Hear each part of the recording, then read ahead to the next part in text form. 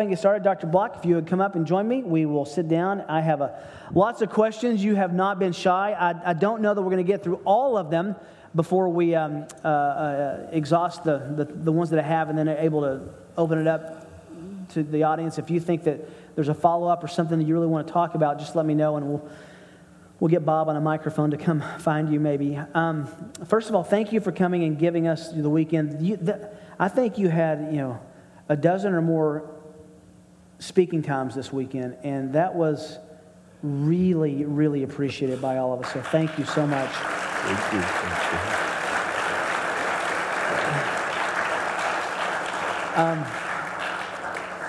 There's some very specific questions related to Old Testament studies, which I was very encouraged by, and some ones related to the worship. What I wanted to do is start more general and then go into that, because 9 times out of 10, when someone wants to begin a devotional process or exercise or begin quiet times, they turn somewhere between Matthew and Revelation. Not a bad place to turn at all. If you had just a few minutes to encourage the people in our church, we all believe that it's inspired, it's inerrant. Why the Older Testament is so not important, but invaluable and critical to their lives. What apologetic would you give them in wooing them to that section of our scriptures? Every sermon has to have 3 points. Number 1, because it was important to Jesus. Jesus and the apostles only had that testament. And in their appeal to truth, it was appeal to that one. And if they did, Jesus defined his whole ministry in terms of the Old Testament. He is the fulfillment of that which it anticipates and calls for. So, if we want to be like Jesus, we should read the only Bible he had. Second, we can't understand the New Testament if we don't understand the Old. You interpret it as if it is dropped out of heaven without context. It is the climax of a story. It is not an alternative story. In a lot of our circles, that's how we view it. The Old Testament is the problem that the New Testament fixes. Think about that. Is the Old Testament revealed by God? Yes. Does God ever reveal anything that needs fixing? Probably not. What does it say about God if it needs fixing? That means that later writers cannot be fixing earlier writers. Think about it. Paul cannot fix Moses. Moses doesn't need fixing. Paul can fix wrong interpretations of Moses, but he can't fix Moses, or he's a false prophet himself.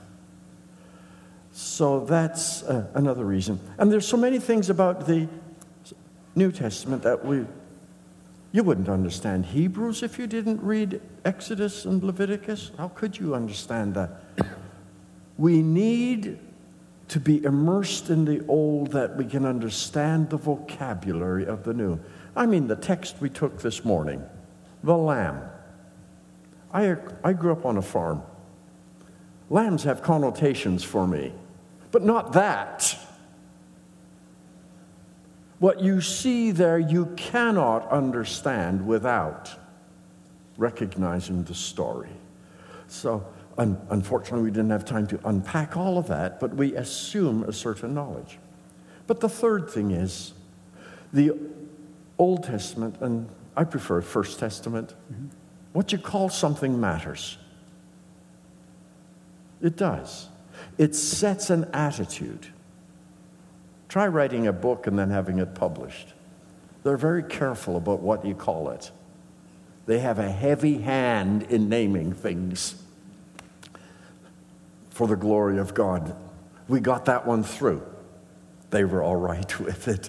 But what you call something matters. And in our culture particularly, a word like old suggests antiquated, out of date, passé, irrelevant. We want the new. And that's a problem.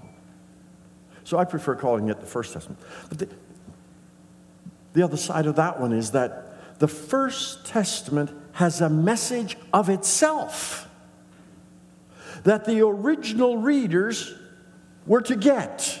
And they didn't have advantage of the new. They didn't have advantage of later Old Testament texts to clarify for them. So we always have to assume that the first meaning is the one that was intended for the first audience,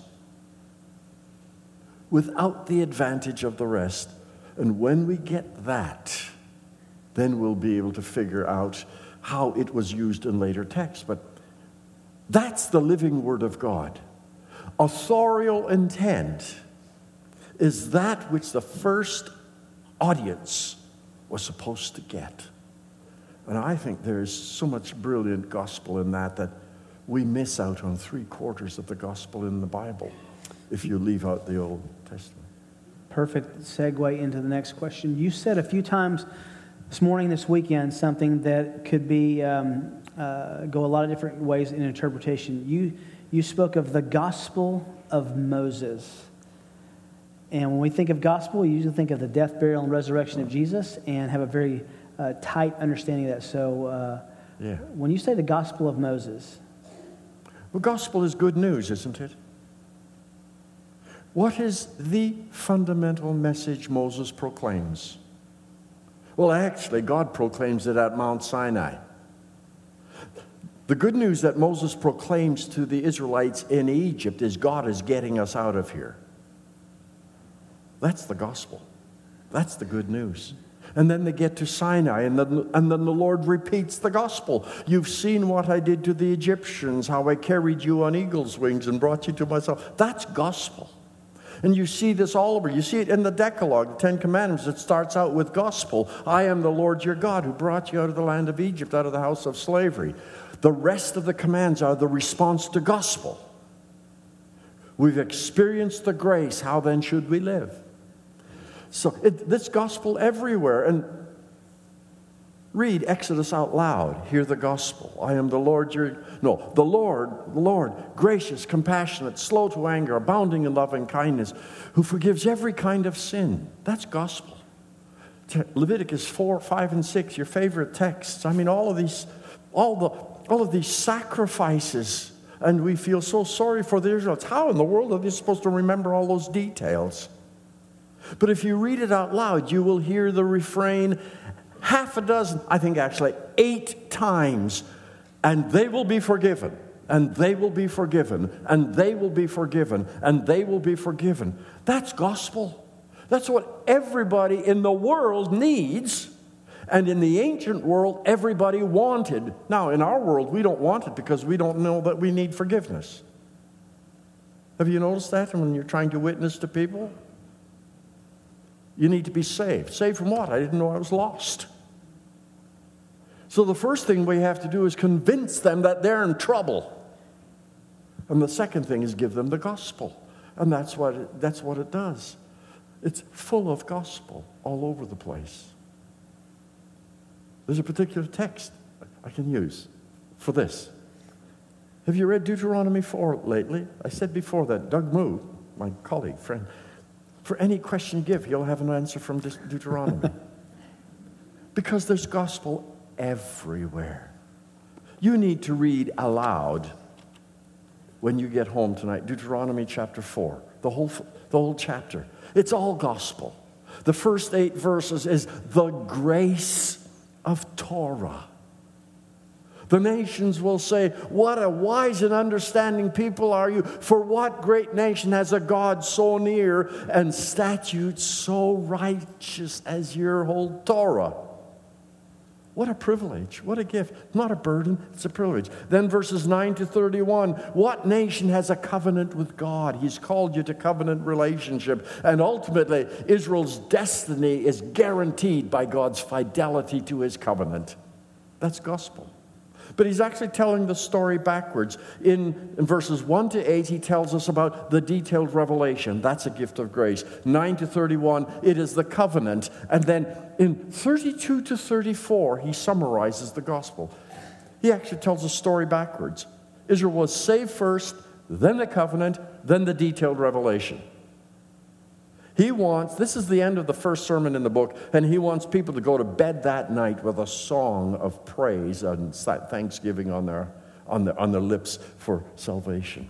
Here's the text. If you don't get excited about this, you're in a coma. Look, ask concerning the former days which were before you, since the day that God created man on the earth. Inquire from one end of the heavens to the other. Has anything been done like this great thing, or has anything been heard like it? And then he has a whole bunch of questions. And has anything that's happened like this happened? Has anybody told a story like this? Has any people heard the voice of God speaking from the midst of fire as you've heard it and survived? Or has any God tried to go to take for himself a nation from within another nation by trials and signs and wonders and war, a mighty hand, an outstretched arm, and great terror? 7 words. When you see 7, it's an important deal. As the Lord your God did for you. To you it was shown that you might know that Yahweh, the Lord, he is God. There is no other. Out of the heavens he let you hear his voice to discipline you. On earth he let you see his great fire, and you heard his words from the midst of the fire, because he loved your fathers. The gospel goes way back there.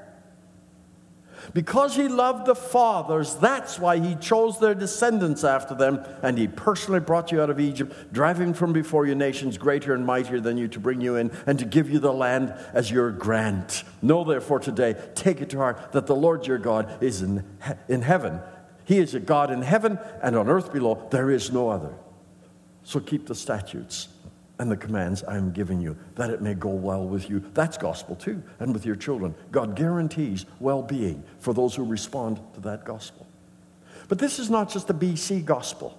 As I was reading, did you see that this provides us with a vocabulary for the whole New Testament? The explanation of what Jesus has done for us.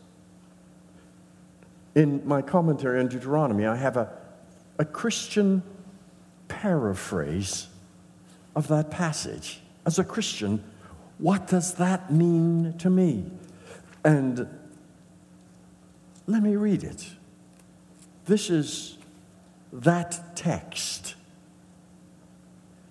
Ask now of the days that are past, which were before you, since the day God created humankind on the earth. Ask from one end of the heaven to another, whether such a great thing as this has ever happened or ever been heard of. Did any people ever encounter their gods directly as you encountered him and still live? Has any God ever dared to invade the kingdom of darkness and take for himself a people from the midst of that kingdom by trials and signs and wonders and war and mighty hand, outstretched arm, by great deeds of terror? All of which Jesus Christ, your God, has done for you on the cross before your very eyes. To you it was shown that you might know that Jesus Christ is Yahweh, God. There is no other beside him. Out of the heavens he came as the divine word, that he might reveal the Father to you. On earth he revealed his glory, the glories of the only begotten of the Father, full of grace and truth. And he loved the ancestors and chose their descendants, including spiritual offspring like us after them, and brought us out of the kingdom of darkness by his great power, disarming rulers and authorities and putting them to open shame and triumphing over them, in order to grant us an inheritance, that we might be that since we have been predestined according to the purpose of him who works all things according to the counsel of his will. Know therefore today, and lay it to heart, that Jesus Christ is Yahweh. He is God in heaven above and on earth beneath. There is no other. Therefore walk in a manner worthy of Christ the Lord, fully pleasing to him, bearing fruit in every good work, and increasing in the knowledge of God, being strengthened with all power according to the glorious might, for all endurance and patience with joy, and giving thanks to the Father who has qualified you to share in the inheritance of the saints in light. I mean, that's our story. You can't understand that without understanding the BC story. It provides the vocabulary for this. What Jesus did for Israel is paradigmatic. Or what Yahweh did for Israel is paradigmatic of what Jesus does for us all. How can you understand that if you don't? How can you get excited about that if you've never read it? But there it is. As plain as the noses on our faces. It's the gospel. We need to read the Old Testament because the Old Testament is gospel. The Old Testament sounds dark because so much of it deals with an Israel that rejected the gospel. And God said, if you reject the gospel, this is what I'll do. And so he keeps warning them patiently, graciously. Come back, come back, come back. And when they refuse, then he judges. Someone was looking at your book and says, please comment on the relationship of prayer to worship. I saw that your book had a chapter on this. Yeah. I think I mentioned yesterday or this morning that prayer is the supreme act of worship, a verbal act. I mean, there are lots of other ways of worshiping, but what is prayer?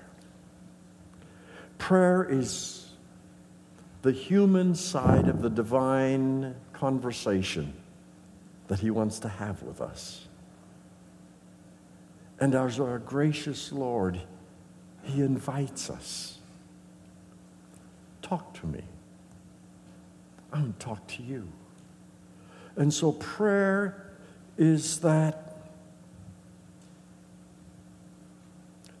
reverent, a human act of reverence and homage before God, recognizing that I don't deserve to be here, but by his grace, I can be as transparent as I want. And he hears. What great nation has a God like ours who hears us whenever we call upon him? So that a prayer of thanksgiving is the response of worship. A prayer of confession is the response of worship. A prayer of intercession is the response of worship. God invites us to cast all our cares upon him. And this is our statement of trust and reverence and awe. We need him. Without him, we're lost. I think that's the way it works. Staying on the theme of worship, this is an interesting question. For the Christian, the moment of our death offers us the final opportunity for biblical earthly worship. Yet few of us today are at that impending moment. And our death will come suddenly for some and deliberately, or we'll know it's coming for others. Would you speak to the subject of death as an act of Christian worship?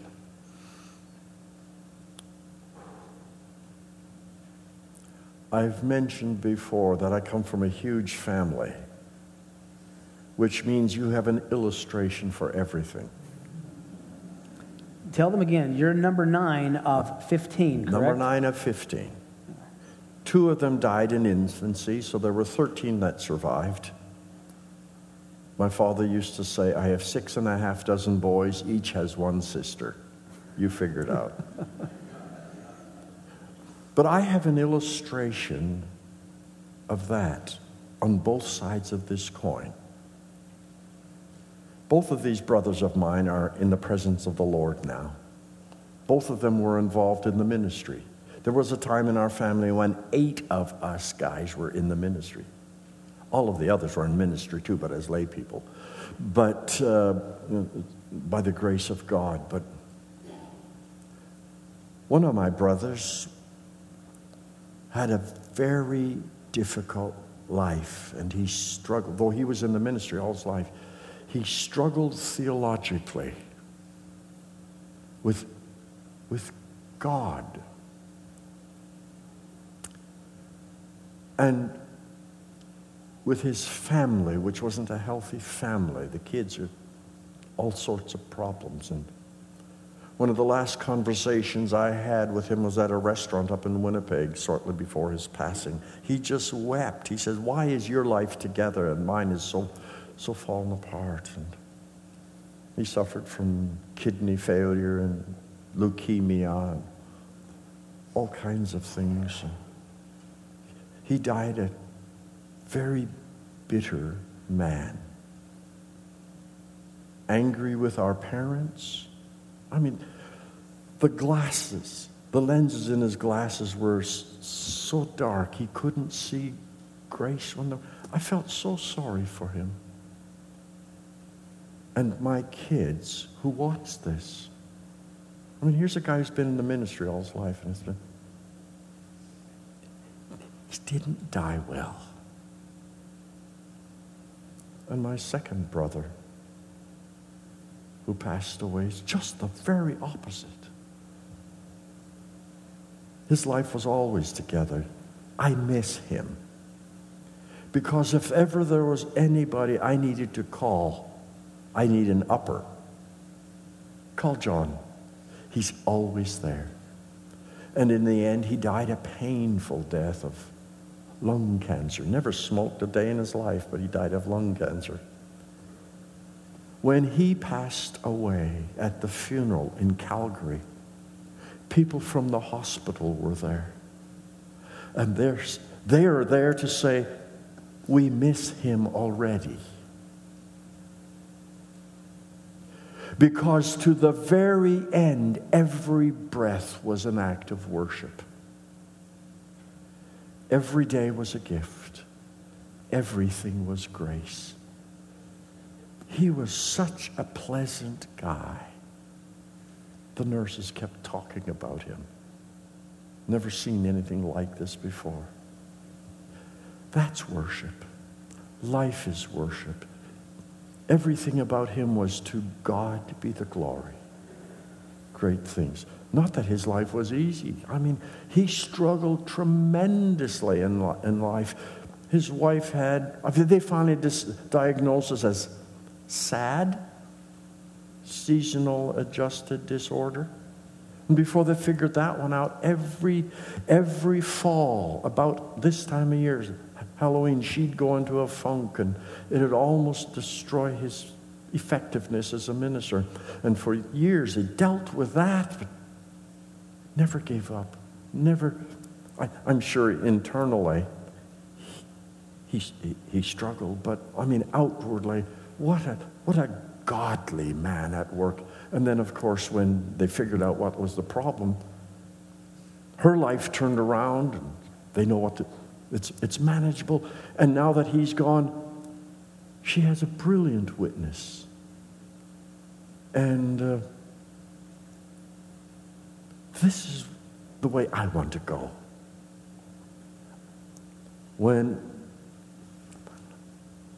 I don't want to die a sour old man. God has been so good. Every day is grace. Every day. I mean, what am I doing here? Why me? Think about it. I've got 200 first cousins. Why am I here? It is only grace. And to my dying day, pray that my eyes would never be blinded to grace. I think God is good. Who deserves, I'm 39 now. What a gift. Who deserves us? What? All of life is grace. So.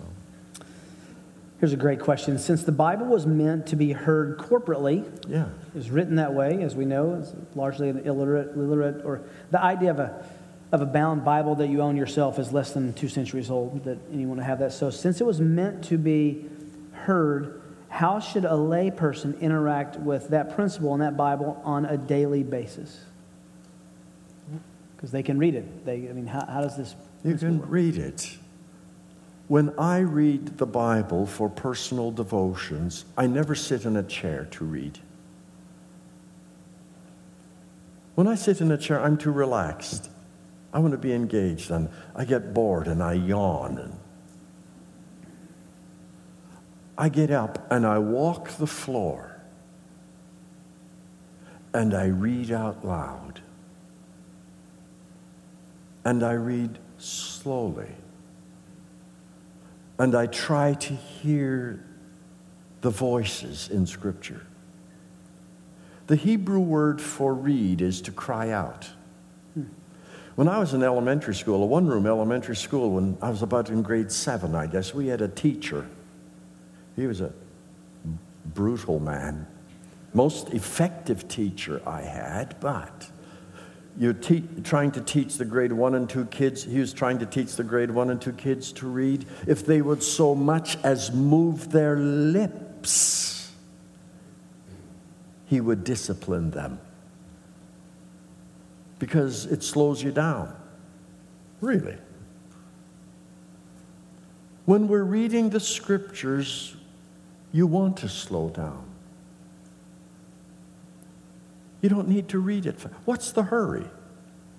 I don't have a quota.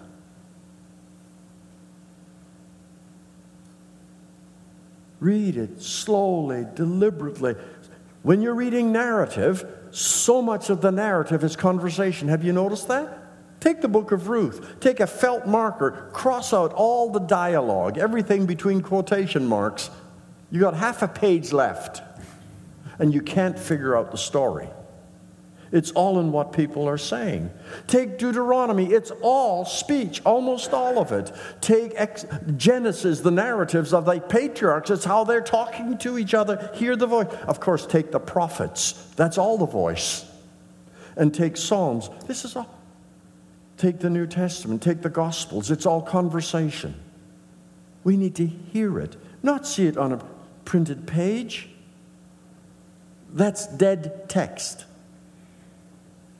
It needs to ring in our ears and get in there. And I think the more senses we engage in our reading, the better it sticks too. So we need to hear, we need to see, and if we could, smell it. I don't know how that will work, but anyhow, the more senses, the better. The segue is incredible. Speaking of the senses, someone had a question, a very interesting question on this business about God smelling burnt offerings. There's much to do about his sense of smell, and you were talking about God doesn't have, these senses, and yet it so often says that he's pleased or displeased by the aroma of these offerings. Now, we're at Barbecue City, so we understand the smell of meat. Mm-hmm. What is this business about the scent of an offering to God? And of course, Noah, after the flood, he brought the offerings, and it was a soothing aroma to God. Put yourself in that ancient world and try and understand it there. They would have got it. Because in pagan religion is all about the care and the feeding of the gods. Because you want to keep them happy. And if the gods are happy, they'll smile on you and bless you. The original readers would have understood that perfectly.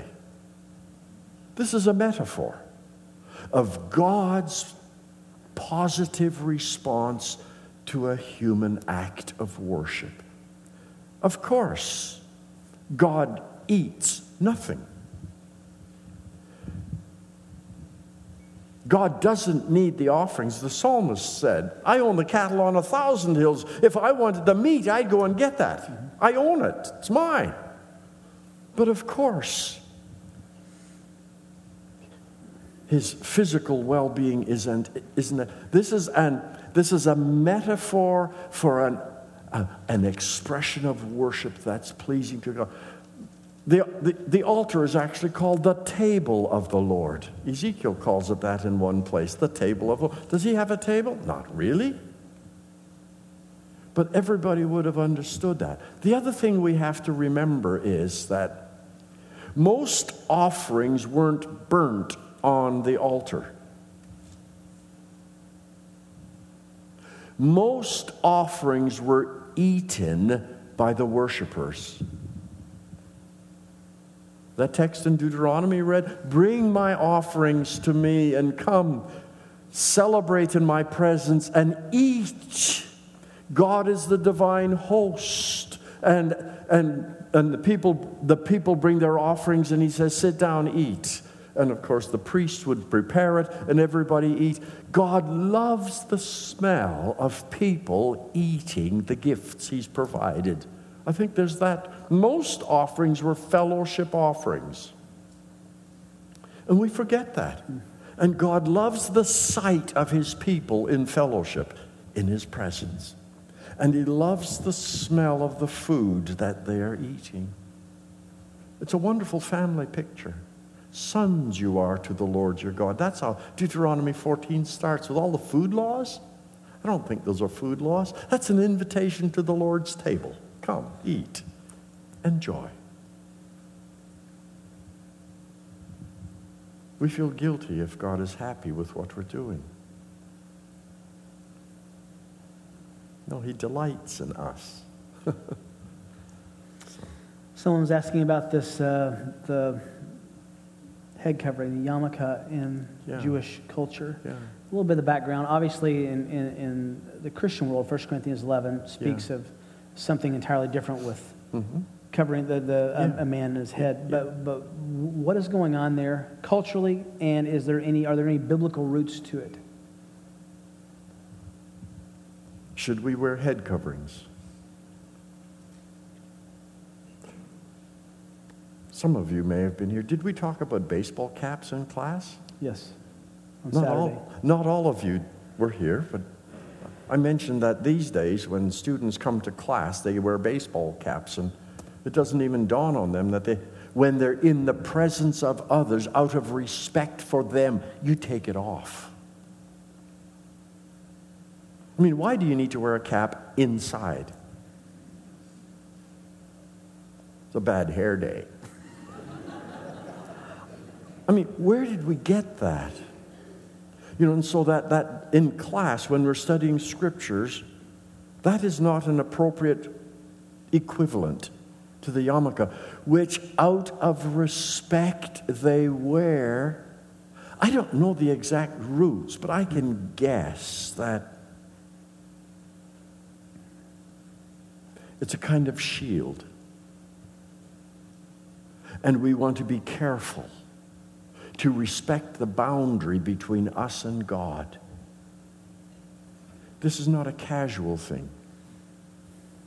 And in that cultural context, that's what you did. I'm not saying that's what we should do. Of course, in New Testament times, women wore coverings out of deference to men. It's a cultural way of doing that. I grew up in a Mennonite home, and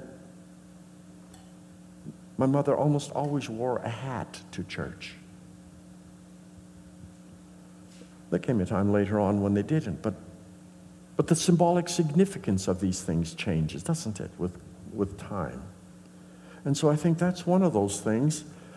We need to go to the scriptures to find our theology and then find culturally appropriate ways to demonstrate that theology. I would never teach with I have on occasion preached with a baseball cap on my head. But for a very pointed purpose. I was preaching on the second command of the Decalogue. To you it's the third command, but that's because the numbers are wrong. Luther had them right. The second, you shall not bear the name of the Lord your God in vain. What does that mean? We think it means don't cuss and swear, as if it's a verbal thing. But it isn't actually. It means you shall not wear it in vain. The brand. We bear the name of Christ. At Antioch, they were first called Christians, which meant that everywhere they go, they represented him. And to illustrate that, what that means, I wore a baseball cap with a big C on the front. Chicago Cubs. Well, if you wear a baseball cap with a big C on the front, in certain circles, it's not welcome. I mean, the Twins lost again. Who did they lose to? If I would wear a cap here with a big T, it wouldn't go over so well. So, to illustrate the point, I mean, some of you are wearing shirts with, even mine has a logo. The people who made this shirt are no dummies. They want you to advertise wherever you go. And I'm a bit self-conscious about that logo. But on the other hand, and so I wore a baseball cap, only for a little while. And then I took it off because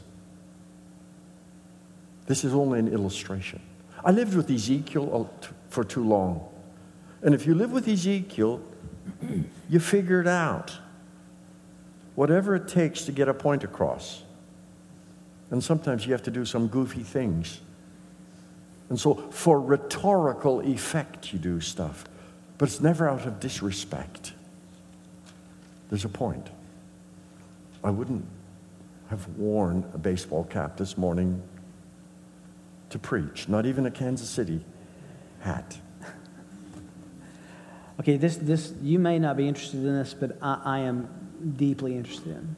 I think the strangest verses or chapter in the entire Bible is Ezekiel chapter 1, with so much phenomenon going on there. I remember when I was a youth, I was at a junior high camp with a well-meaning youth speaker who hadn't had a theological lesson in his life, telling us that was proof of UFOs.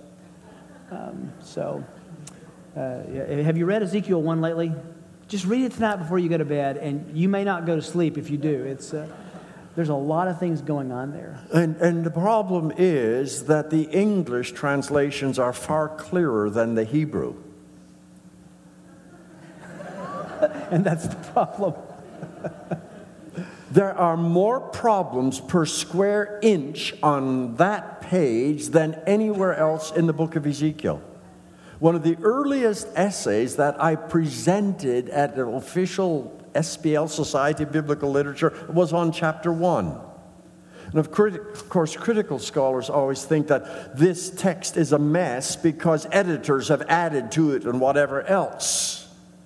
And so over time it gets all jumbled up. There are grammatical problems. There are strange words that appear nowhere else. Things that are feminine are presented as masculine, and verbs that should be singular are plural, and they're incomplete sentences, and he jumps from one topic to the other, and then you've got all this language of it looked like, it had the appearance of, and the likeness of, and all the rest of it. And at the end of it, I'm saying, what in the world is going on here? You got the point. What in the world is going on here? This vision comes out of the blue to Ezekiel in Babylon. The glory of the Lord shows up, and he's so stunned by it that he doesn't have vocabulary to describe it. And when we were translating the New Living Translation, we tried to give stuff the equivalent effect to a modern reader. My colleagues wouldn't let us break up these sentences in bits and pieces and chunks. I mean, there are places where it makes no sense, even in the Hebrew. And so what are you going to do with it? But I think Ezekiel is at such a loss for words to describe this amazing thing. But the other side of it is, it's not only that it's indescribable, but when you figure it out, all the images are pagan. In chapter 10, that image comes back, and now Ezekiel has a name for everything. There are no grammatical problems. 15 months later, it reappears. I know now what I'm talking about. I've had 15 months to think about this, and it's all clear. He talks about cherubim rather than living things, and he talks about casters rather than turning things.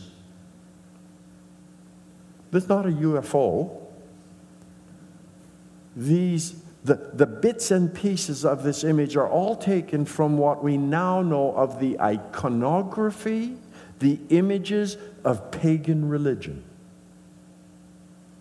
And what happened, it is actually on my laptop. If I'd known you'd ask the question, I'd show you a whole bunch of pictures from the ancient world, where all of us, in class just 2 weeks ago, we went through this text, where all of a sudden all this makes sense. Ezekiel's in Babylon. When you're in Babylon and your audience is so paganized, the only language they understand is pagan language. You see all of this stuff, it's to beat the pagan ideas at their own game. So that at the end you've got a platform with a throne on which is a glorious image like the Son of Man. But underneath you've got these other creatures holding up the throne.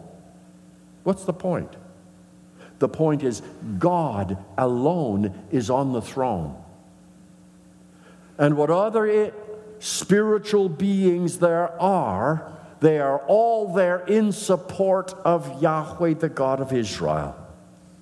And if the judgment comes, and it will, it is not because God loses the battle with Marduk, the god of Babylon. It's because Marduk, or the Babylonians, come at the request, the invitation of God as his agents to do this. I mean, everything about that screams glory, sovereignty, majesty, brilliance, total control. Nothing happens by accident, or nothing happens because God betrays Israel, which is what the audience thought. It's a magnificent scene, actually. And if you had lived in Babylon with Ezekiel, you'd get it. But we haven't, and so, I mean, there's, what's his name? Well, Van Daniken stuff. But Eric Blumrick is an engineer. He wrote a book on this. And he's an engineer, and he's got a picture on the cover of what he thinks it was. It's totally off base. Absolutely. Has nothing to do with UFOs. I wasn't suggesting it did. No, but a lot of people think that. You ask the question that a lot of people think. First thing, what is this, UFOs? No, it's not UFOs. It's the Lord in all his glory showing up in Babylon. And Ezekiel is saying, you don't belong here. You should be in the temple back in Jerusalem. What are you doing here? Hundreds of miles away from home. God says, I'm here for you. I'm here to talk to you. I've got a message for you. And that's Ezekiel's ordination to the priesthood. And after that, he can go and serve. His commission is right after that. Is. So it's, yeah. Okay, we have just a few minutes, and I want to give you any curiosity questions that you want to ask. Bob, as a roaming and roving mic, anything you want to ask Dr. Block, can be about worship, Old Testament expertise. He does know the New Testament very well. He's just a guest and a friend. Any questions? I have a few more I could ask, so. It's all clear. When we do this with me, they say, what did you mean last week when you said so? I ask myself that. What did I mean? Anything that's burning on your mind about worship? There's one back there. I see it.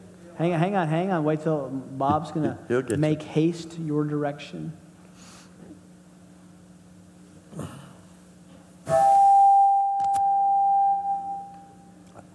I didn't do it. Do you think theologically that you butt heads with Wheaton about, or is there a direction of Wheaton, something that you support, and would you recommend somebody go there?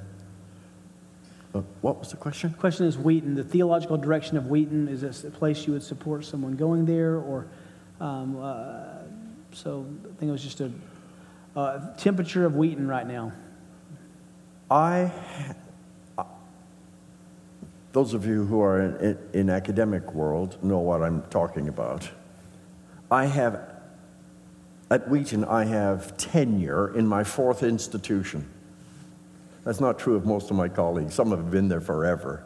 There's a fourth school that I've been teaching, 10 years up at Providence, 12 in Minnesota at Bethel, 10 years at Southern, and now this is my 11th year at Wheaton. Nowhere have I been happier than where I am now. Wheaton's a very interesting place. I've become convinced that the hardest kind of institution on earth to run as a Christian is a Christian liberal arts college. The tensions of running a school like that are unbelievable. On the one hand, you want to be explicitly and overtly Christian in all that you do, openly so. And we've got a magnificent president, Phil Reich, who is unashamed, and he represents us so well everywhere. You'd be proud. You need to get him here to come and speak to your congregation. On the one hand, we're committed to that. For Christ and his kingdom, that's our motto. Everybody has to sign on to that. The other side of it is, when you set your goals high academically, you want the best faculty, the best student, you're asking people to think very seriously about all truth. And at a place like Wheaton, we believe all truth is God's truth. Whether it's special revelation, the scriptures, so that we are officially on the inerrancy page and all the rest of that, we are there. But the truth that's represented by general revelation, that's equally God's truth. And we need to search for truth from whatever direction it comes at us. As an institution, those are our commitments. For Christ, everything we do is for Christ and his kingdom. That doesn't mean we're on the same page on every theological issue. And the easiest place to run is where everybody's on the same page. We're all 5-point Calvinists, or we're all 5-point anti-Calvinists, or whatever. You define your parameters tightly. That's easy to control.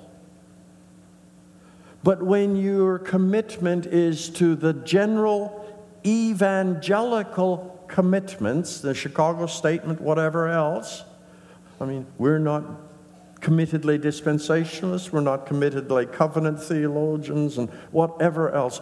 The moment you allow variation, there are going to be some people who are going to have problems with where the colleagues are. Some people can work with only people who agree with them on every point. I happen to think that the people of God, I'm glad they're not all like me. That would be awful. And there are some people who represent a balance to what where I land on a lot of these things. So I don't agree with everybody who's on our faculty on everything. And they don't agree with me on everything. And, I actually like that. At the core, our commitments are spot on. But when you get to the second and third tier of theological conviction, there's great latitude for, charity to people who don't agree with us. So, I don't agree with everything that my colleagues in Old Testament do. I struggle with what some of them do. But on the other hand, the world is bigger than my narrow viewpoints, and we're all on a mission for God. And it's not a local church either. And it's not a local church, and I think this is it is an arm of evangelicalism, so that Anglicans send their Episcopalians, send their students to us, and Lutherans send their students to us, and Baptists and independent churches and Presbyterians, they send their students to us. It's not a denominational school, but it is an explicitly evangelical school. And this was witnessed to this last week on Thursday night. I think, I know, did we talk about it here? We did on Saturday, Saturday, the forum you held. There's a new film out by Patterns of Evidence on the Exodus, in which the people who produced the film are arguing that the date of there is evidence for the Exodus if you date it about 1650 BC, and so it's totally convincing to people who are looking for proof of the Exodus. The only trouble is it doesn't fit a lot of other data. And so at Wheaton, we talk about these things. It's been in the movie theaters. I went to see it with one of my PhD students from Beijing. He was totally sucked in by it. It is that convincing. Absolutely. But we had two of our colleagues, an Egyptologist who used to be on our faculty, is now at Trinity, a good friend of mine, Jim Hoffmeyer, who knows more about Egyptology than any other American evangelical. He's as conservative as they come. And my colleague Daniel Master, who knows more about Palestinian archaeology than anybody I know. He's as conservative. We're in the same church, and is as conservative as they come. On the one hand, we get this presentation in the movie that there is proof of the Exodus if you date it 1650. These guys come along and say that's absolutely doesn't work. You do the carbon-14 dating, and they can pull up all the guys who produced the film are not archaeologists. The main character is a movie producer. He's a Christian from Minnesota. Wonderful guy. And I don't question their spiritual commitments. I'm happy when we do this kind of thing. But on the other hand, Wheaton is the kind of place where you can talk about it on the one hand and on the other hand. It's very interesting because that film is I encourage you to watch it. It's on Netflix. You can pick it up. Patterns of Evidence. The film is 2 hours long. After the film, the two experts in archaeology actually gave their responses. I had an email note from a colleague today who is teaching a series of lessons in a local Baptist church. The pastor of that Baptist church saw the movie. He didn't stay for the question and answers. So she wrote me, sent me an email and said, this is the word out there. It sounds like you were promoting that viewpoint. No. It's a campus where alternative viewpoints can be expressed and we debate. What a brilliant opportunity for our students to see how we look at evidence. And on the one hand, it can be so convincing, but on the other, if you look at it another way, once you get all the facts in, it's a brilliant opportunity for an educational experience. This is Wheaton. There's a difference between an institution whose mission is the defense of truth. That's a safe place. And an institution whose mission is the search for truth. That's different. And between you and me, I find the second kind of institution more exciting.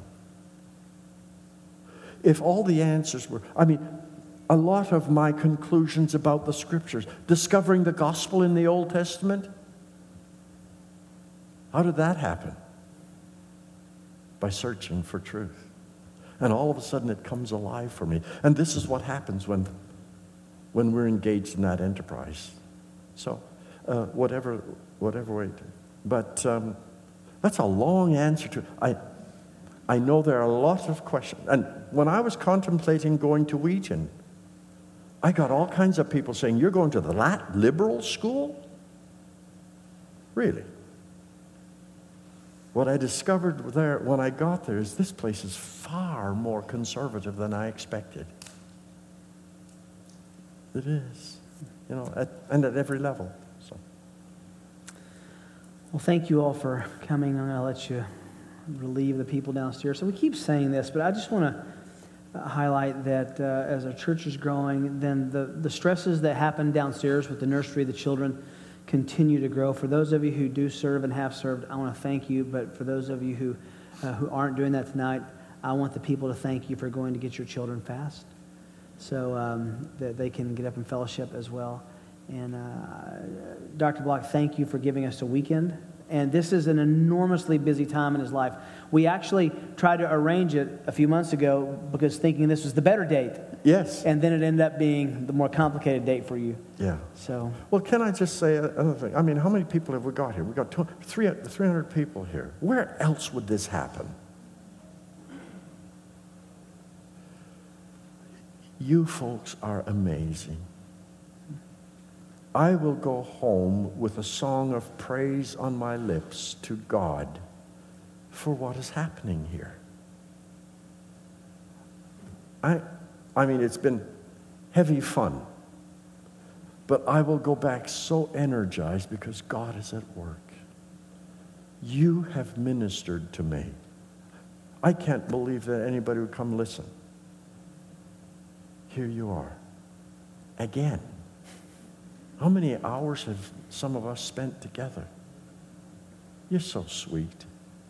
Thank you so much. Thank you for encouraging your pastor and his wife and the other pastoral staff. Don't take this for granted. This is rare. You've got a treasure here. You've got a recipe. And it all relates to centrality of the Scriptures for everything that we do. And if I have been an encouragement to you on that count, all glory be to God for the praise of his glory. Amen.